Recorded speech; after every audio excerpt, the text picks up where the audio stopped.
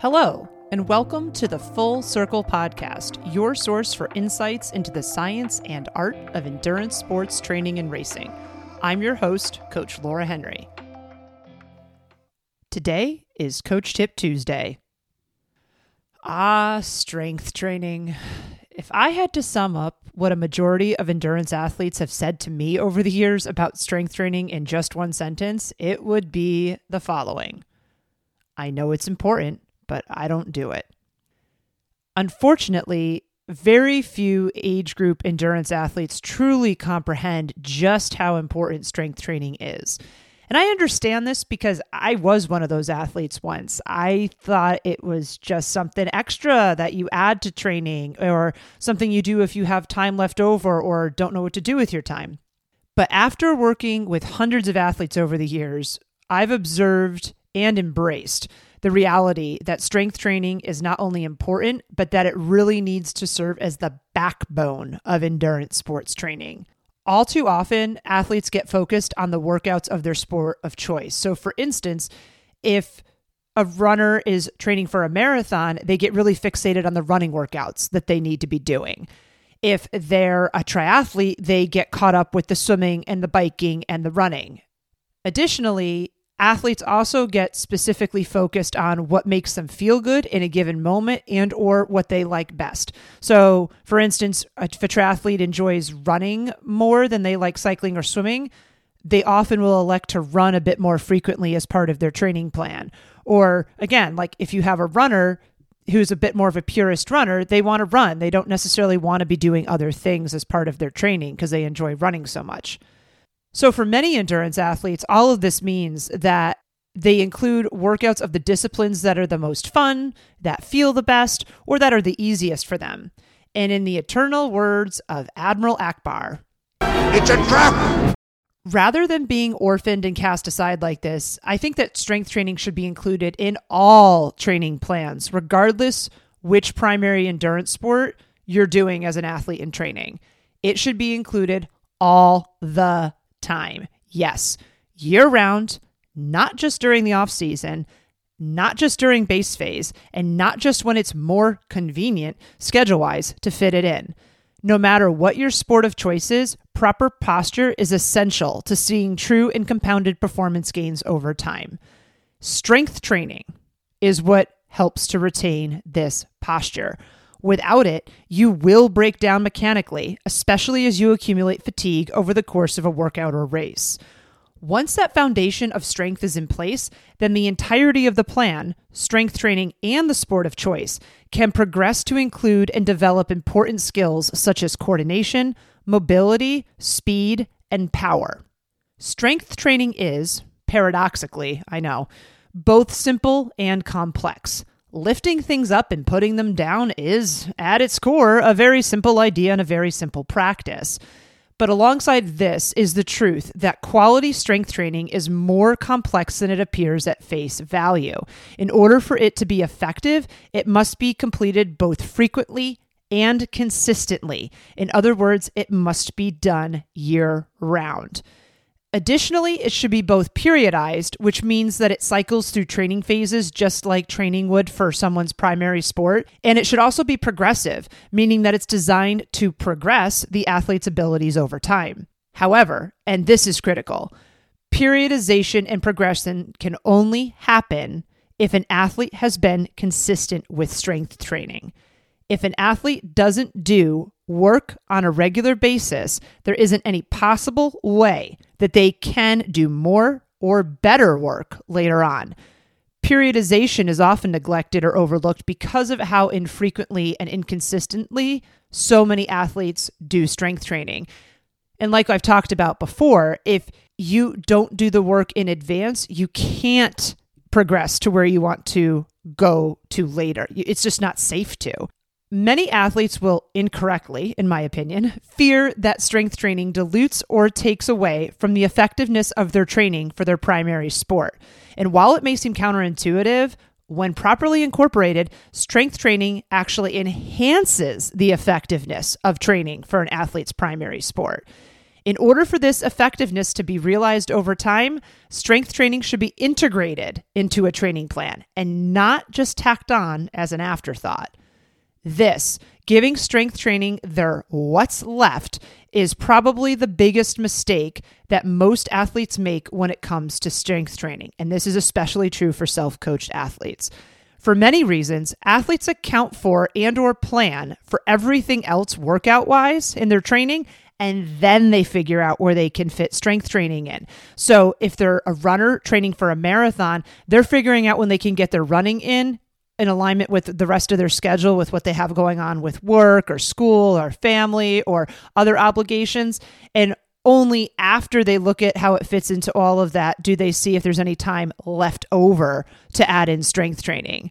However, for maximum effectiveness, the lowest probability of injury over time, and to see true performance gains, strength training should be the backbone of training. And this means, folks, that it should be planned for first. Yes, first, before the training of your primary sport. Plan strength training and then plan the other workouts around that. When it comes down to how to plan strength training workouts, there is a very popular and pervasive idea out there. It's that we should train different sections of the body on different days. So, for instance, you all have probably heard of upper body day, core day, lower body day, back day, and so on. And while I am definitely on board the train of something is better than nothing, I have found that this approach is not the most helpful way to think about strength training for endurance athletes. And here's why. No matter what an athlete's primary endurance sport is, the body is not moving in those isolated parts when it is doing said endurance sport. Our functional ask of our bodies is not to just use the upper body and then just to use the lower body and then just to use the core and then just to use the back. Rather, every single endurance sport is asking the athlete to integrate all of the parts of the body to move with strength, speed, and power together. So as endurance athletes, what you really need is strength in the way that you are actually going to be using the joint or muscle in your primary sport. Isolated strength does not necessarily mean that you are functionally strong. So for example, as a runner, sure, you may be able to squat a heavy load, but can you control the eccentric landing phase of your running gait cycle and propel yourself forward with stability and control? That's one of the specific demands of running. So no matter how much you can squat, it doesn't really matter if you fall apart when you land on one leg in your running gait cycle. As a triathlete, sure, you may be able to bench press twice your body weight, but can you sustain your bike fit for the duration of your event and then run well off of that bike? That's the specific demand of triathlon, and everything in triathlon is about setting up for optimal running performance, because triathlon is not a siloed thing. It's not just swimming and biking and running. It's how well we can integrate all of those things together, which really works well with what we're talking about here with strength training, right? We're looking to integrate. We don't neglect isolated movements, as they do have their value in place in a strength training plan. But what I'm saying here, folks, is that we can't think only in isolated movements. Strength training isn't enough on its own. It needs to be enhancing the specific movements and demands of your primary sport. So as you think about what you're doing in strength training, as you work with somebody to help you with strength training, it needs to be designed with that in mind. In my opinion, planning strength workouts in isolation like this is very commonly done and has become such an accepted practice because it is easier. It's easier for a personal trainer or a strength coach to think and plan this way. It's not sexy or glamorous, folks, but I think that's the truth. I think it's also important to note that not all personal trainers are true strength coaches. Honestly, a lot of personal trainers have very minimal certifications and background. The testing, depending on which certification it is, isn't that hard or maybe even in existence. You know, maybe they just needed to read a book and pass a multiple choice test that they had an open book for. That practical knowledge may or may not be there. So it's really important to make sure you interview well when you're thinking about bringing somebody on to help you with your strength training. So seek out somebody who has a breadth of experience, not just a certification.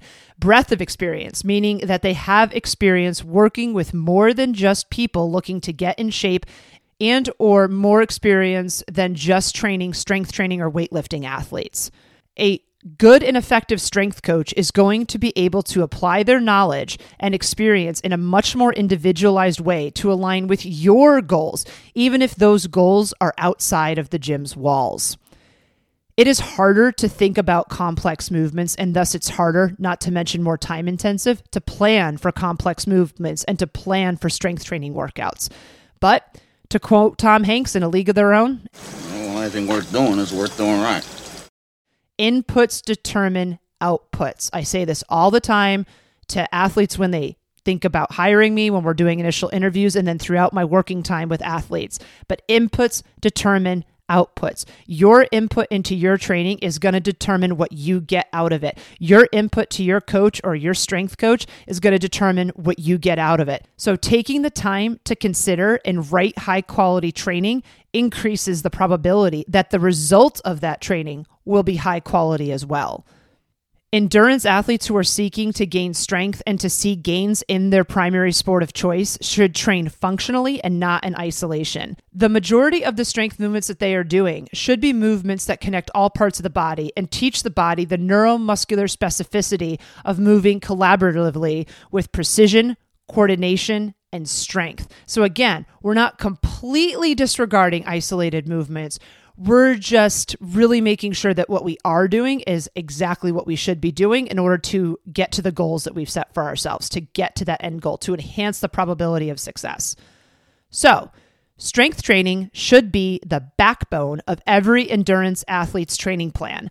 Additionally, the specifics of strength training workouts should align with the specific demands of your primary sport. Finally, strength training should be periodized and progressed, just like the workouts of your primary sport should be periodized and progressed over the course of a training plan. Folks, if you take this approach with strength training, it can, and almost likely will, elevate your training and performance from below average or mediocre to great. And don't you want that? That was another episode of the Full Circle Podcast. Subscribe to the Full Circle Podcast wherever you listen to your favorite podcasts. If you like what you listen to, please be sure to leave us a rating and review, as this goes a long way in helping us reach others.